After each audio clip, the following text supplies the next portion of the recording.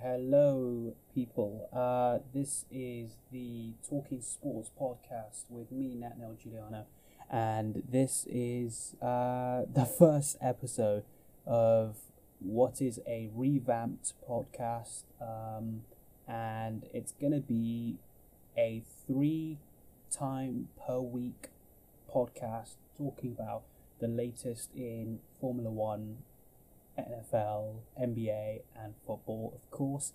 And this is a pretty good time to do it because, well, the couple of months we've been waiting for the return of sports thanks to, well, we all know what it is.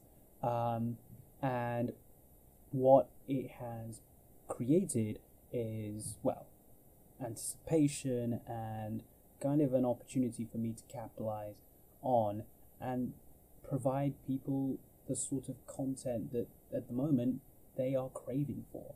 So I just felt like this was the right time to do it. Anyways, if you like what you're going to hear over the next however long, then do definitely subscribe to the podcast on whatever platform you may be using, whenever you may be listening to, however you may be listening to, wherever you are around the world.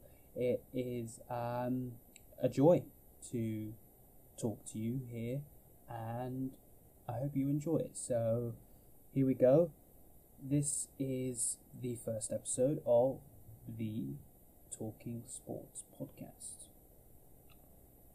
Okay, so this is the first thing I'm going to talk about here this morning, as I'm recording this on Monday the 6th of June, Monday the 1st of June, okay, at 10:17 a.m. UK time. So yeah, here we go. So the first thing I'm going to talk about is the Premier League and what has been a pretty interesting turn of events in the last couple of weeks. The Premier League has been trying to get Project Restart kind of sealed within the teams. That's been the main issue. The government's been really interested in getting football back, and of course it's a morale boost for the population, so it made sense for the government to go, okay, yeah, we're going to back this, and it's a pretty detailed plan. I don't know the specifics about it, but what I do know is that last week on Thursday, the Premier League and the clubs finally agreed, and alongside the government, to resume the Premier League season starting June 17th. So I've got the article here from The Athletic, and I've got it down on the description on whatever platform you may be listening to, and you can check that out. But for now, I'm just going to talk about what really is kind of what's going to happen over the next couple of weeks. So the Premier League is going to start on June 17th. It's going to resume, and the two games that are going to be featured first are the games that are supposed to be the games in hand. So we're talking about Manchester City Arsenal to the Etihad and Sheffield United Aston Villa. Those two games were not played because of the Carabao Cup final that, of course, Manchester City won. So, yeah, that's basically what's going to happen on June 17th.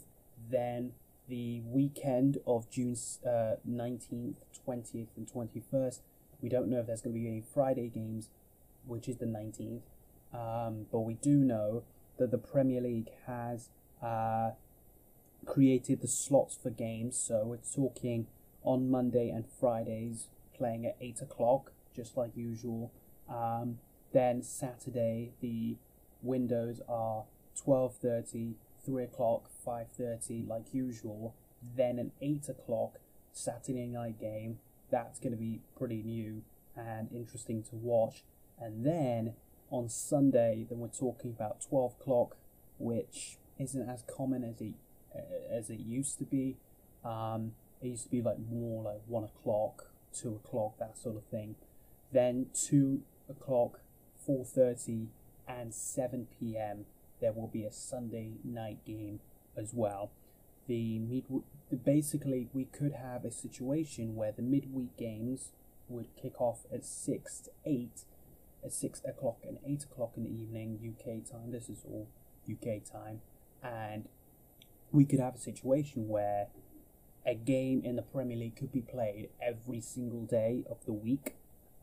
So that's an opportunity that the Premier League could take. But the fixture schedule will be, we don't know the specifics of when teams are going to play yet, but we do know that after the 2 games in hand have been done, then it's basically the originally scheduled games going through to matchday 38. So we don't know how that's going to affect, for example, impact fantasy football, and fantasy football fans have been kind of just thinking, what's going on? Is the season over? Is it a thing? Because that's going to be pretty interesting to see what happens in terms of the commercial rights and in terms of how the games are going to be viewed. Okay, so in the UK, obviously we got Sky, BT, the BBC and Amazon Prime. So the way that it's going to be done, so terrestrial TV, that is free air TV, there will be 29 Premier League games that will be played for free that you can go and watch, whether it's through the BBC. The BBC is going to get 4 games.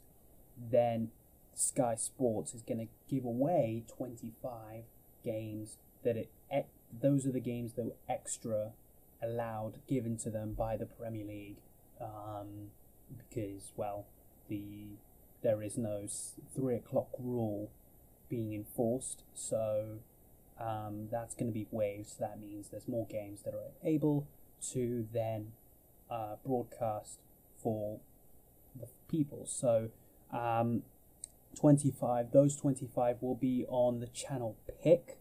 So yeah, if you're in the UK, you can go and watch that. NBC holds the rights in the US, and they have a control of every single game. So if you've got NBC Sports, then that will be fine for you. The breakdown of it. So Sky's going to get 64 games. 25 of those will be free, and the other 64, the other part of that 64, you will just have to get a Sky Sports subscription. BT are giving away 50% off their subscription. All their games will be on BT Sport. It's 20 games will be on BT Sport. Amazon Prime's going to get 4 games, so if you've got Prime subscription, then there you go. It's worth the 4 games. And the BBC, like I said, is going to get 4 games. So in total, 29 will be for free. 25 of those from Sky, 4 from the BBC, like I'm saying again. So, and basically, Sky was supposed to get, I believe, 34 games to finish off the season, but obviously they've been given 30 more, and BT Sport have been given 12 more games. So you can see how the 3 o'clock rule, i.e., that creates the opportunity for plenty of games to be spread around. And so, yeah, the BBC will have Premier League games for the first time since 1988, which is pretty remarkable. So, yeah, you're talking about a global pandemic, meaning that, the BBC gets Premier League football. So, I wouldn't say it's a good enough trade-off for the countless amount of lives that have been lost, but, oh well. So, yeah, that's the perspective of the Premier League and what the article is talking about. And so, what I think about it, it's pretty good.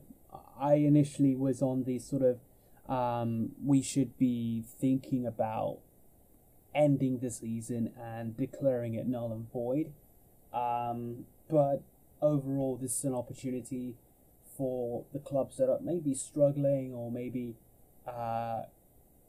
to try and gain some momentum. And in the end, it's all going to be a level playing field. And what we've seen with the Bundesliga is that if you're going away from wherever you play and you're on the road, you have a significant opportunity to win some big games, and I wouldn't be all like I saw the reaction on Twitter, and people were saying, oh, Arsenal's going to get thrashed by Manchester City, and they probably will have it difficult, but it's not out of the realm of the possibility that, for example, Arsenal could go to the Etihad and beat them. It would create a fascinating scenario, because then you would have Liverpool potentially sealing the title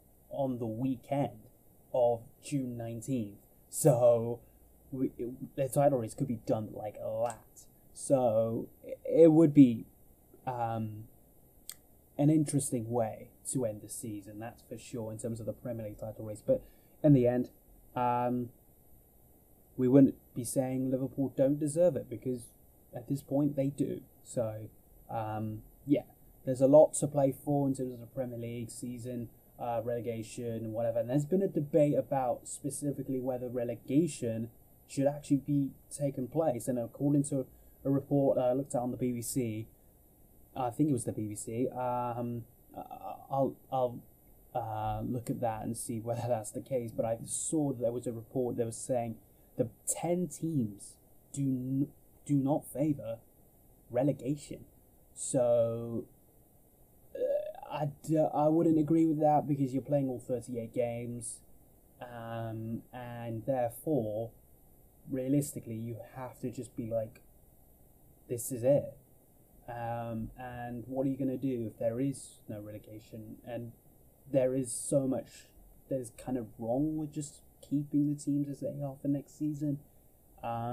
So yeah, that's kind of a debate that I think I'll be talking about later on. So anyways, I think that's pretty much it for the Premier League discussion. That's what's been taking place. But later on in that article, it specifically talked about the return of the other European leagues. So obviously the Bundesliga has been back for a few weeks now, and that's been pretty entertaining. But the news also on Thursday was that Italy and Spain would announce that the Serie A and the Spanish La Liga would come back. And the date, and I will talk about Serie A first, because the report coming out of The Athletic by James Horncastle, who's an expert on Italian football, he went and said that the government approved a plan for Serie A, this is quoted, to resume on June 20, and then the second leg of the Coppa Italia semi-finals would be played on June 13th. So I don't know who are in those competitions. I don't really watch Italian football that much, but for those who do, this is good news. And and we've got a pretty interesting title race as well in Italy. It's not Juventus just running away with it. It might end up being a situation kind of similar to what's happening in the Bundesliga. I'll talk about that in a minute. But it's a situation where there is a title race. There definitely is a title race. Inter have been really good this season, but who knows what has happened to them or to anybody else in Serie A and the other leagues. So, it's and then this is later on in the article. It said that in case of another interruption, the Serie A have created some contingency plans. So it has been quoted as playoffs and relegation play-outs. That's what it's been done. And then also to kind of freeze the table as it stands. So, their intention is to complete the games from match day 25 all the way through to the end. So that's their plan. But if things get worse, i.e. second wave, then they have some contingency plans in place. Then also in Spain, on the same day as all the announcements by the Premier League and Serie A themselves, Spain's Football Association also said that there was a meeting between 42 clubs on the Thursday, and they're still planning for June 11th for the season to resume. So that would be 10 days away. What an interesting moment to be just going from thirsty for football, and then now we're all of a sudden getting a situation where we could see Lewandowski, Messi, and De Bruyne and Salah and whoever back playing top flight football. We don't know the plan for the Champions League and the Europa Leagues yet. Teary-eyed face immediately. But from the case of those leagues, we've got news, and it's good news that football is coming back ish. So yeah, I'm kind of happy to see football's coming home and returning. So yeah. So yeah, 16 days from whenever, well, from date of recording, 16 days. I like that. I like that a lot. So yeah, let's go. I'm pumped up for Premier League football once again. Okay, so that's good news.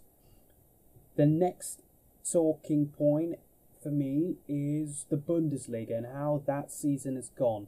So I've been following the Bundesliga quite closely, like most football fans have been for the last couple of weeks, and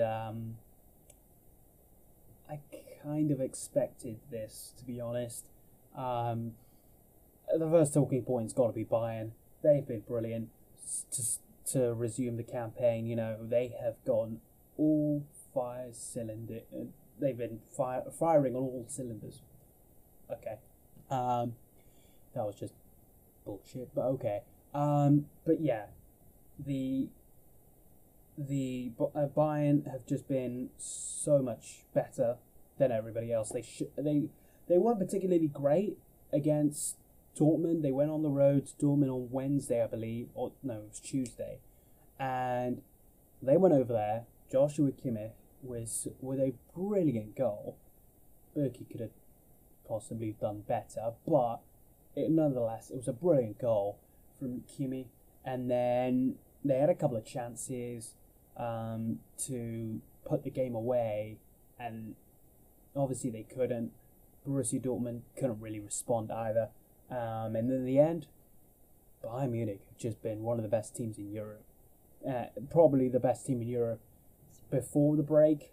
But the momentum definitely has definitely not killed them off. And now we're talking about a 7-point lead ahead of their rivals Borussia Dortmund. And with 5 games remaining, they won their game over the weekend. They've been just lights out, really. Lewandowski got another brace against Frankfurt, and then and then over the weekend they also won 5-0. So we're at the stage where Bayern Munich were very likely 3 wins away from their 8th consecutive Bundesliga title. So it's been a long time since anybody but Bayern Munich have won that title. But in the end, Borussia Dortmund still play some quality football. They really put. I think it was Paderborn they played on Sunday, yesterday, and they destroyed them. And it was just brutal. Jadon Sancho starting for the first time, and he scores a hat-trick. So he looks like he's back and firing. And Julian Brandt has been one of the best players over this continue into the Bundesliga, and yeah, he's been a fun player to watch. Thorgan Hazard as well. Erling Haaland, not so much, but he was injured on that game yesterday, and so I think it was a knee injury. So yeah, it was a little bit disappointing to not see him in that game, but oh well, injuries do happen, and so yeah, it's a particularly interesting season, albeit kind of anticlimactic in terms of potentially the title race. So unless something ridiculous happens, which I don't think is happening under Hansi Flick side right now. So yeah, that's the title race so far. Then you've got a 4-point gap behind them with Mönchengladbach. It was the first time I've really got to see them play after the break, and yeah, they are quite a really talented team. You know, you've got Marcus Thuram, the son, of course, of Lilian, the World Cup winner back in 1998, and he has been really good. You know, he scored 2 goals over the weekend, and then I think him and Alisson Play, they are a force. Those two up front. Yeah, and then, you know, that Mönchengladbach team have been a fun team to watch this season, and it's kind of good to see a giant like Mönchengladbach kind of just competing once again. And you know, early on in the season they did lead the Bundesliga for quite a while, actually. You know, while Bayern were figuring things out, and obviously in the end getting rid of Niko Kovac. And Borussia Dortmund didn't really capitalise on that. And in the end, we've got a situation where, you know, Bayern are on course to win again. But that's not totally on Mönchengladbach. You know, this is a young team, particularly going forward. And if they don't sell their players, you know, and keep improving, particularly, you know, they've got a star keeper in Jan Sommer. He's up there as one of the best keepers in the Bundesliga. They've got a really good defense with oh my word, I forgot his name. Fuck's sake. All right, whatever. But yeah, at this point, this is a good team that we're talking about, Mönchengladbach, and they're a young team, so they will, when they've got Lars Stindl as well in the team, and but yeah, this is a team to watch out for that could be a force next season in the Champions League. Hopefully there is a season in the Champions League. And yeah, they're a good team to watch. But the player that I've been most impressed with to start this resumption of Bundesliga has by far, I believe, been Kai Havertz. And I thought he was a good player, but boy, he's an incredible talent. And they've been playing him up front every single game, and he got a brace against Werder on the first Monday back, and then he got another brace the following week against, I believe it was Frankfurt, and then he didn't score the game after that, but then the weekend, again, he goes on to score the winner for Leverkusen. They are now, I believe, 4th, with Leipzig playing tonight, if they haven't played at the time of recording. They're playing Köln tonight. And yeah, so they're currently 4th, and he's just been the most impressive player. His movement is really good, and he's just everywhere for Leverkusen, and he's going to be hot property, even with the market valuations going down of basically every player, with teams really just struggling financially. He's going to be big money, and if anybody wants to bring him in, it's going to cost at least 80-90 million pounds. He's that good of a player, and you know, I'm surprised that he worth that much because, you know, if Joao Felix, an unproven player, goes for 120 million, then what about Kai Havertz? So, who's been proving it for a few years now, and he's still only 21 or 20. So, you know, this guy is brilliant now, but he's going to be a world-class player in the future if he isn't one already. So, maybe he goes to Newcastle, I don't know, who knows, with the new ownership. But yeah, it's going to be quite interesting to see just what this guy can become, because he's unbelievable as a player. So, yeah. But a team that I've been kind of worried about, two teams, but firstly, Schalke. What the hell have they been doing? Like, they've had issues in terms of preparation for this resumption, and then they play at home, I think, I'm not sure, against Dortmund, and get their butt kicked. Like, it wasn't even like they put up much of a fight. Like, Schubert in goal was horrible. They're attacking. You know, we're talking about Dortmund's defence here. This is not a world-class defence. This is a pretty mediocre defence by most standards. You know, we've seen them make mistakes after mistakes after mistakes, but it wasn't. They gave him nothing. They gave him nothing, and Berkey just had it really easy. And we're talking about a team that was basically kind of second string. You know, we don't expect Thorgan Hazard to start now and then. We definitely do not expect De Hood to be playing in midfield, except and then they get kicked all over the field, and you know, it was kind of embarrassing to watch from Schalke. And I was thinking, this was a team that finished second a couple of years ago.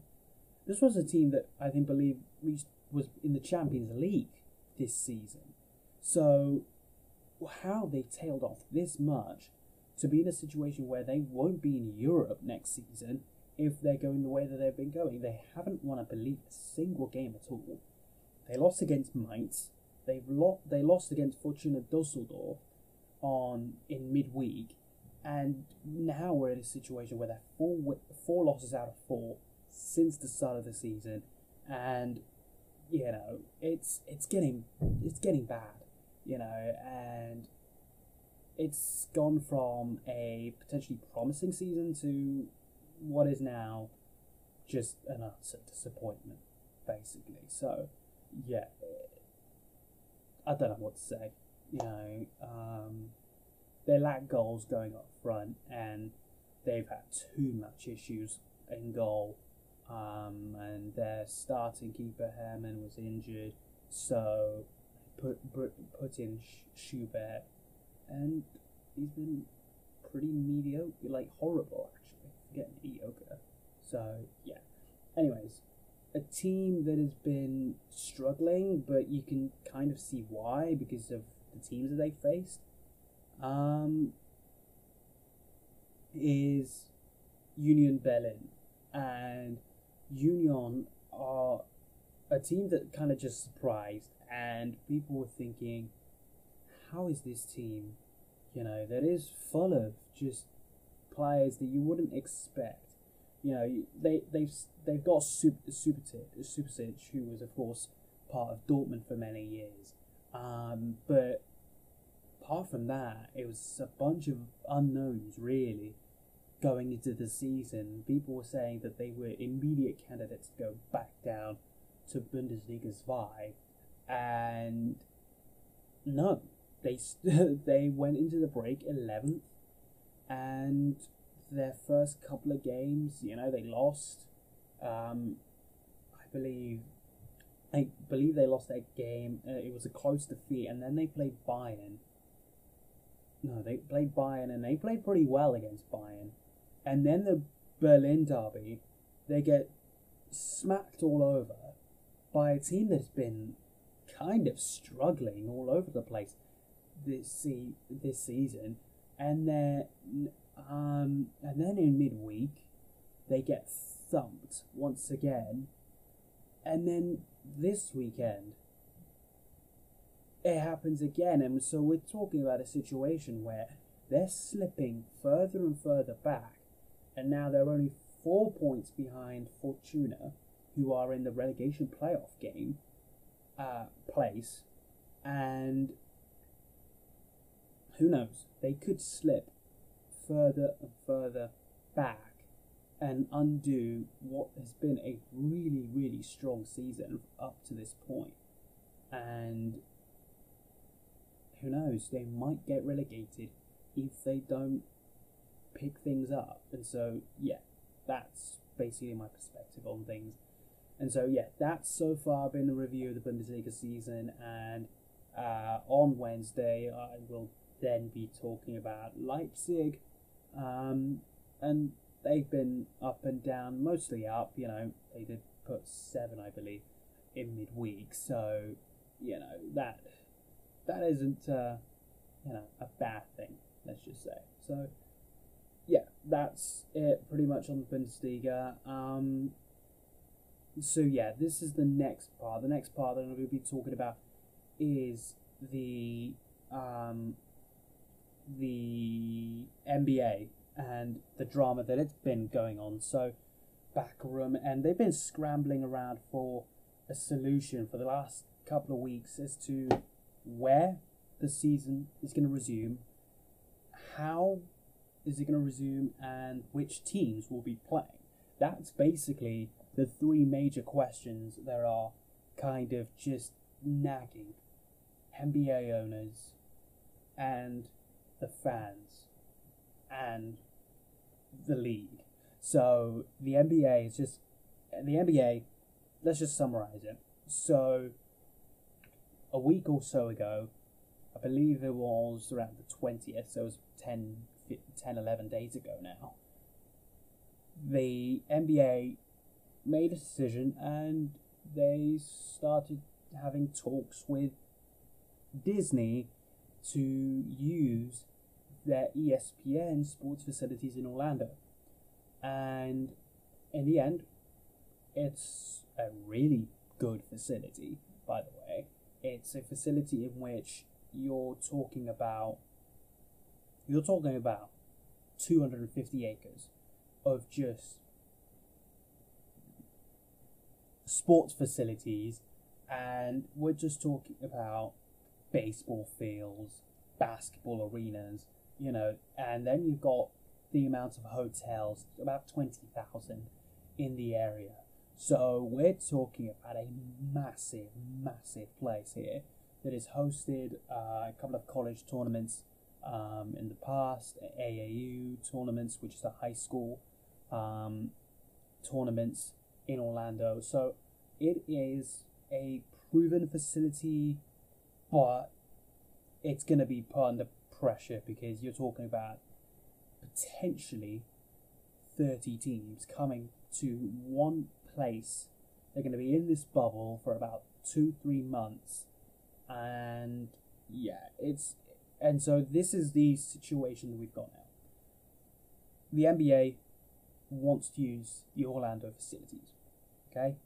And the way that they've been thinking about it, so this was a week or so ago, in which they sent out a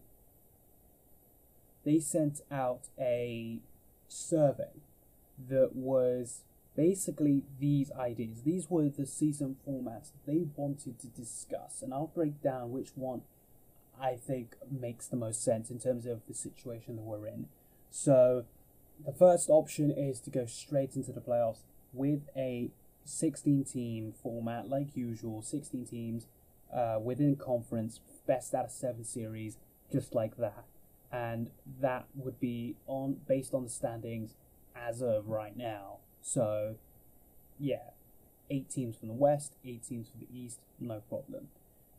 Then you've got a situation where the second one, the scenario, is a playoff plus thing. So I'll explain what that is. So according to the article, I've got here on the Athletic, and it will be on the link down below. It'll be on the description down below. The idea that the playoffs would be expanded, so there'll be 16 teams plus 2 teams, 4 teams, 6 teams, and potentially 8 teams added. So you're talking about 18, potentially 20, 22, 24. Then this third option is to resume the regular season with all 30 teams. So we're talking about just continue as it is till potentially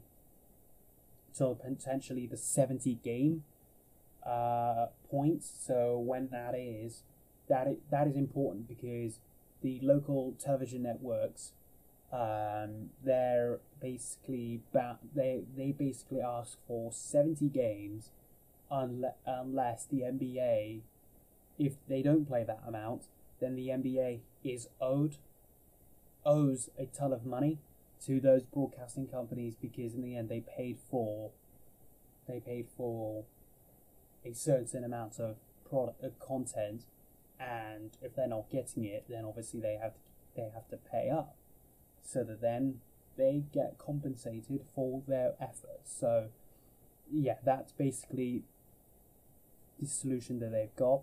Then there is to resume the regular season plus a play-in tournament.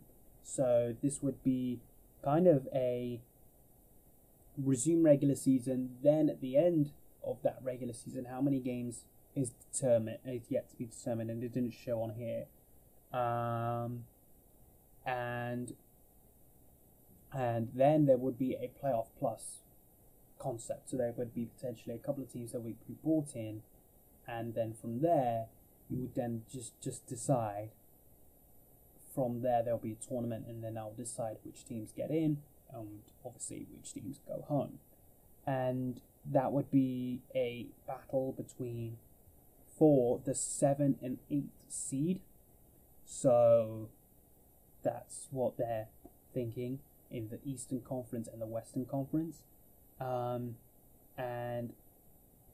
then they're thinking how many regular season games, 72 or 76, that's their idea, not the 82 that we usually have. How many scrimmage games, so this was how many exhibition games are going to be played before the start of the resumption of the season. They're talking either 2, 3, 4, or 5 before the resumption. I'll talk about specifically what format should they do it. Then the roster consideration. So that what they're talking about here is how many more slots should be added to compensate for the lack of fitness for the players. So they're potentially thinking of adding potentially 3 more spots to the roster. So we're talking about at the moment 15. Then they can add 3 players to their squad. Basically, that's it. And then adding more playoff place when there's a place for the teams that need they're in the playoffs. Then they're talking about potentially adding more teams. So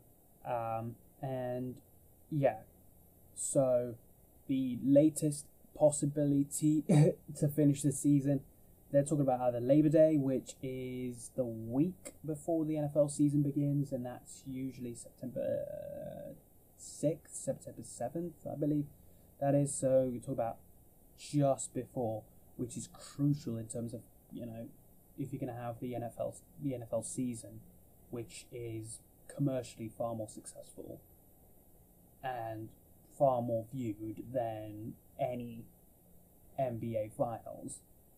And so that could be crucial. And then potentially you talk about September 15th or October 1st, October 15th or November the 1st. That would be a nightmare. In terms of, if the teams feel like they need more time, that could be the situation they might face, in which their finals might not be watched in America at least. And so, yeah, that could be brutal. So what I think about that, they sent that to general managers, so not the owners. The owners, in the end, they're the ones that vote on any format that is decided. So at the moment, they haven't decided the format. As of Friday, actually, they decided then to say that, according to reports, that July the 31st would be the date. And so that is from Shams Charania, and from The Athletic, he's the one that wrote this article that I'm basing the GM survey as well. So those are the options that were thought about by the NBA. So in terms of which options I like best, I'm just thinking, why not we just go straight into the playoffs and have probably 20 teams, right? 20 teams, and then we have a 1 through 16 seeding. So I didn't mention that. So the format playoffs, would it be 1 through 16 seeding, kind of like Wimbledon, let's say. Wimbledon, I think, is kind of a good example, because the way that they do it is they give it, but there's no unseeding. No player that is unseeded is in the competition. There is just 1 through 16, so that would be based on the current regular season format, or the usual East or West and conference as, so yeah, that's what we're talking about here. What I would want is reseed all the teams 1 through 16. It doesn't really make too much of a difference, but oh well, it creates some interest. And then have 1 through 16 after a couple of preseason games, like I would say 3 per team, and then the play-in tournament. So I'd have the 8th seed, the 15 and 16 slots being fought for by 6 teams. So that is the current 15th and 16th seed, which I believe is Orlando and the Brooklyn Nets. Those teams would then have to fight for their slot by a couple of Western Conference teams, Portland with Damian Lillard, and other teams that are around that sort of ballpark in terms of the regular season record. So that is kind of what I would want. And yeah, but I do like the fact that the NBA is kind of experimenting and thinking, what should we do to make this more interesting? What should we do that would kind of intrigue fans a little bit more? But they've got to make a decision sooner rather than later, and I kind of do not want to wait until August the 31st of July to resume the NBA season. It's been long enough, and we've been waiting since, March 12th? Yeah, that's just too long for me, so yeah, that's about it, really. And sorry, guys, for kind of just going into the details of an article. I'll just link that down in the description, and you can have a look at it for yourselves. Remember, there's a paywall, so I'd watch out for that. But I kind of want to talk about this the most, and so yeah, let's talk Formula One. There isn't really much to really talk about in the NFL, so I want to really talk about it. And this was an opportunity for F1 teams to kind of just sort out their future rather than the kind of the present, because obviously teams aren't working in factories right now because of, well, you know who. And so as a result, a few moves were made. Carlos Sainz moved to Ferrari because Sebastian Vettel 4-time world champion, potentially could leave the sport because he was kicked off by Ferrari and, well, he decided to leave, but I don't believe that. I think he was forced to leave. And so at 2021, Carlos Sainz, McLaren driver, will head off to Ferrari and pair up with Charles Leclerc. As far as 2021 is concerned, we don't know the future of Lewis Hamilton or Valtteri Bottas at Mercedes. We know the future of Max Verstappen. He's going to be alongside who we don't know, potentially Alex Albon, who's currently the driver at Red Bull. Then we're talking about McLaren renewing Lando Norris and then replacing Carlos Sainz with Daniel Ricciardo, who at the end of his deal at Renault will then switch in 2021 to be at McLaren. And then there were talks with McLaren a couple of years ago, and Daniel Ricciardo said at the time, and also on Drive to Survive, he said that he would rather be in a car that was more competitive at that time, and that's why he felt he needed to go Renault rather than McLaren that time. Things have flipped around, and he's now much more convinced about the move. So that is a good sign that McLaren have kind of taken the step up. Binotto, however, said it was a sideways move. Kind of cynical, but if you talk about it in relative terms from where Ferrari and Mercedes are at and Red Bull, then you could very well make the case that it was a sideways move. And in the end, Daniel Ricciardo again gets rejected by the top teams, and I don't know. They might be seeing something. Daniel Ricciardo is one of the most talented drivers in Formula One, no doubt about that.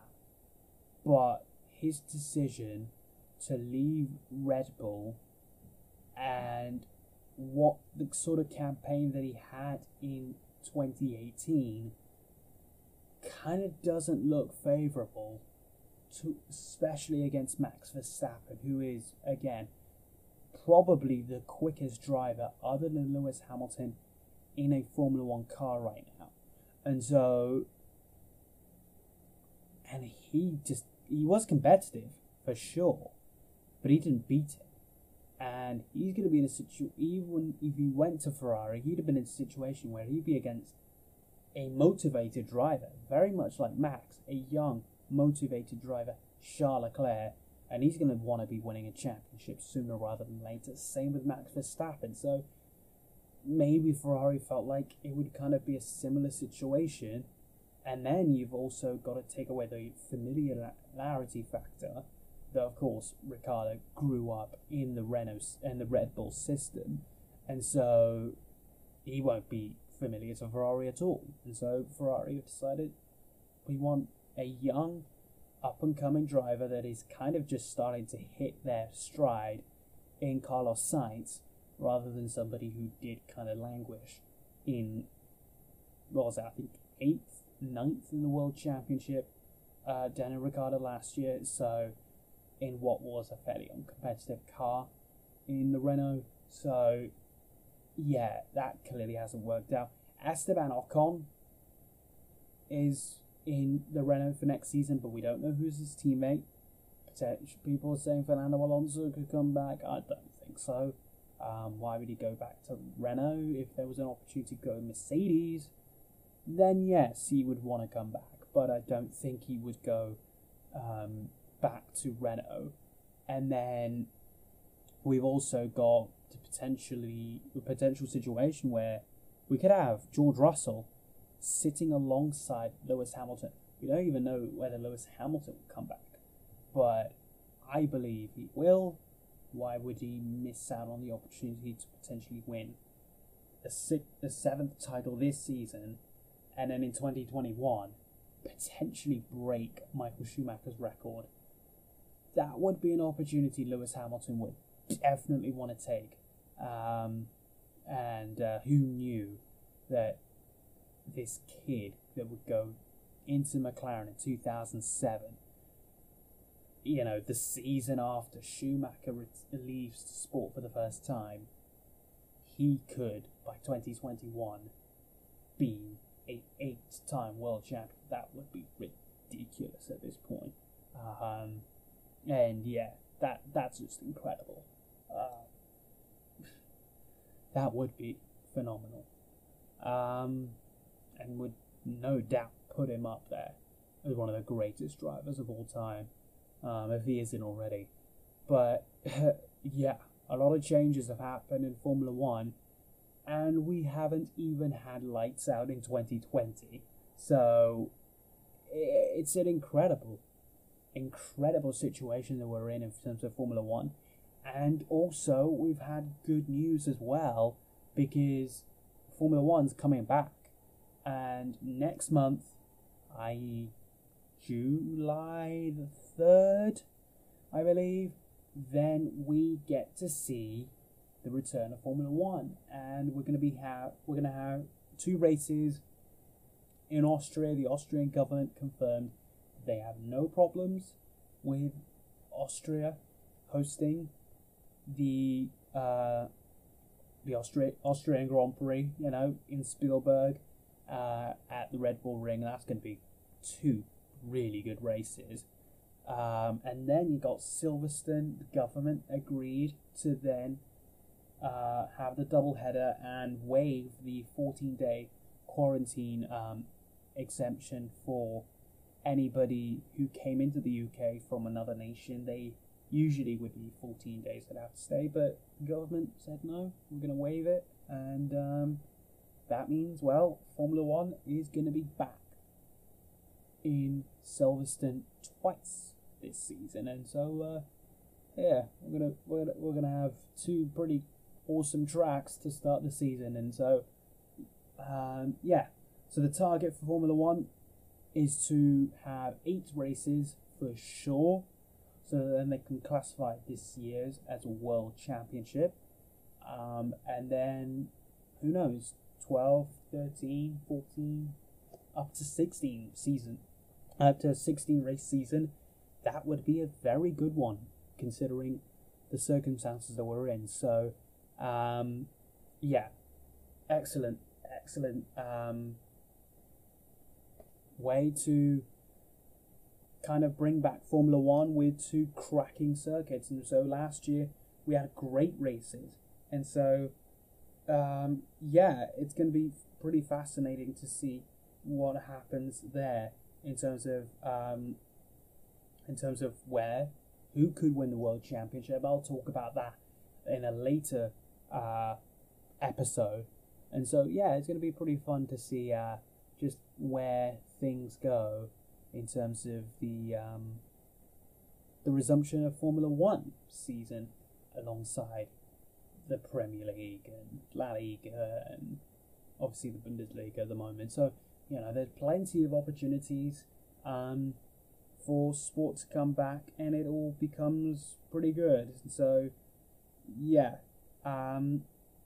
so okay, so I'm gonna go with a new format and something I haven't done before. I call it Quarantine Quiz.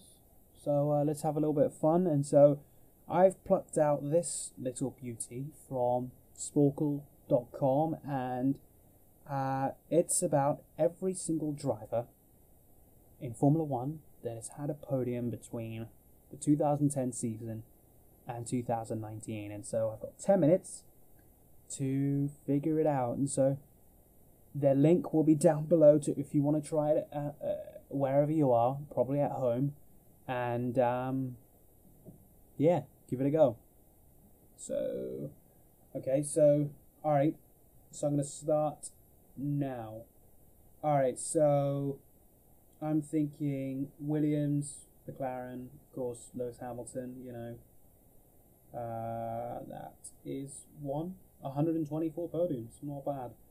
Scuderia, Ferrari, Red Bull, that is Vettel, no doubt.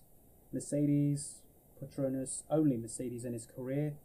That's Nico Rosberg, easily. 55, that's a massive drop off. That's just the standard they've been at. And then Williams and Mercedes. That is a combination that only Bottas, I believe, has. Ferrari, only Ferrari. I don't know. Only Ferrari? Oh, that's an interesting one. No, not. Oh, Raikkonen. Yeah, and it's Kimi Raikkonen, surely. Fuck's sake, I don't know how to spell his name. How do you spell his name? Ah, fuck's sake. Either way, it was the wrong one because he was with Lotus. Okay, so I'll put in Verstappen for Red Bull.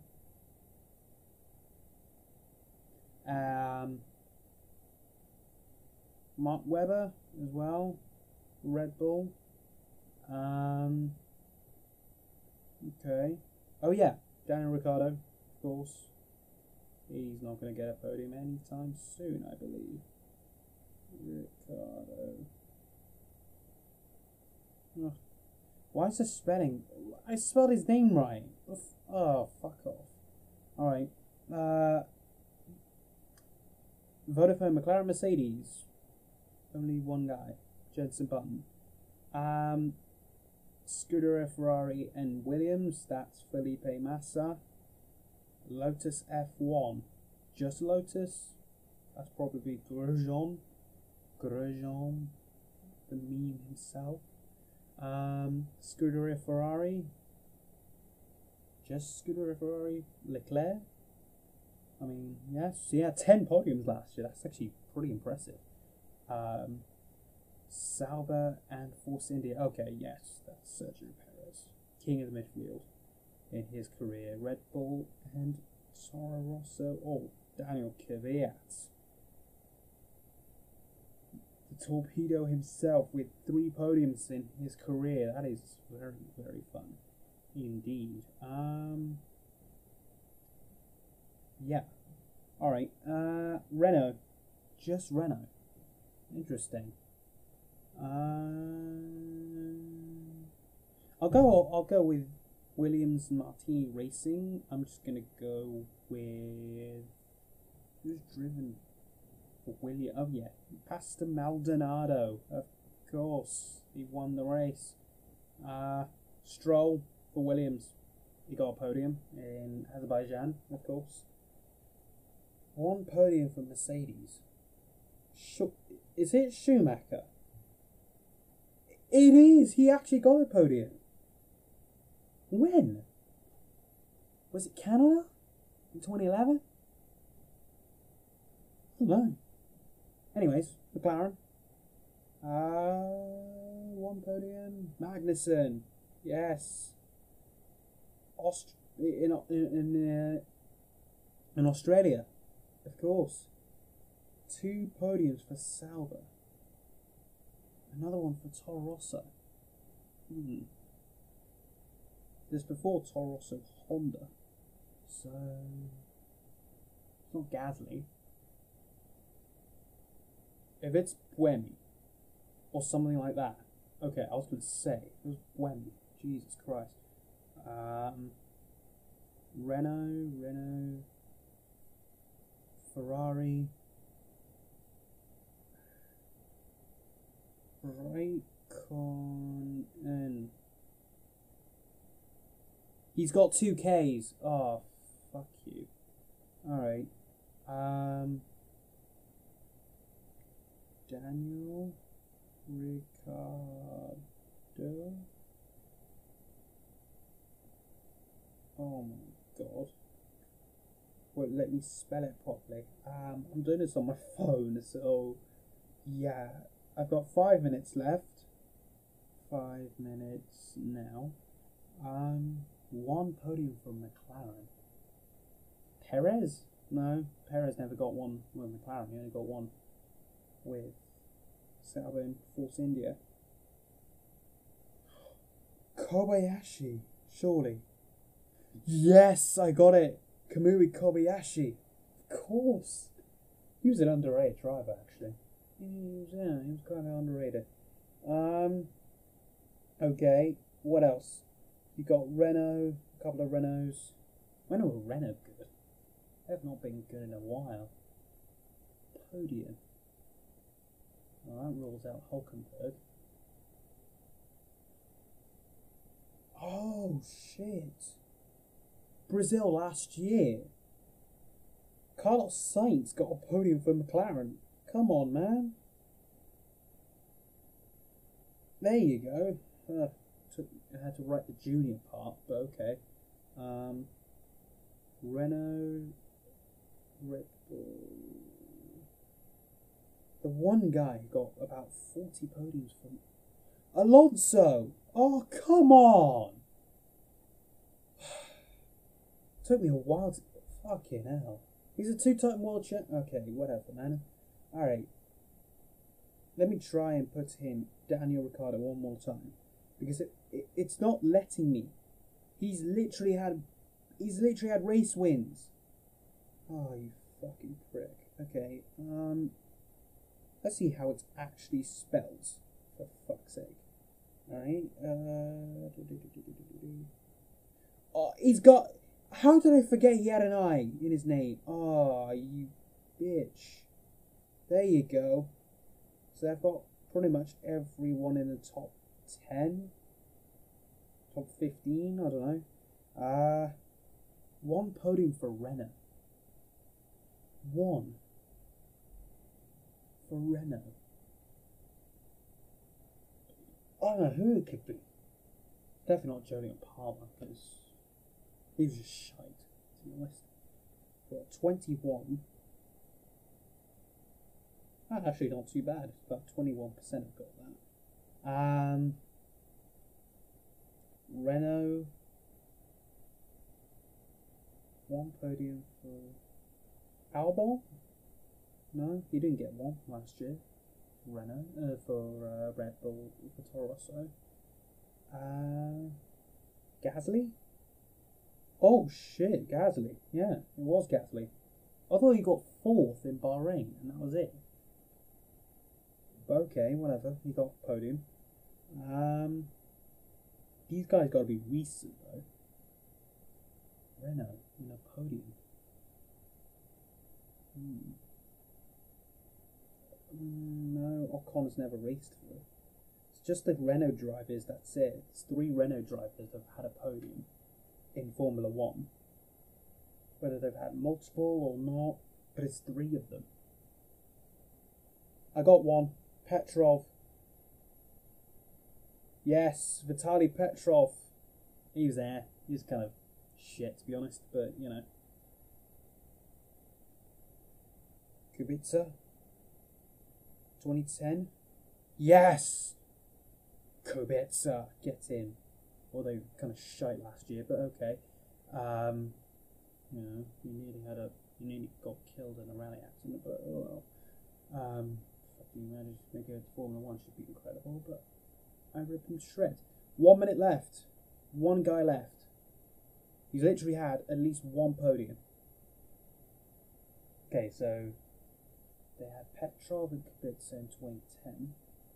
Kubica obviously had the accident, so he couldn't race in 2011. Who was in that? It was Heidfeld. It was Nick Heidfeld. Yes! Yes, I completed it.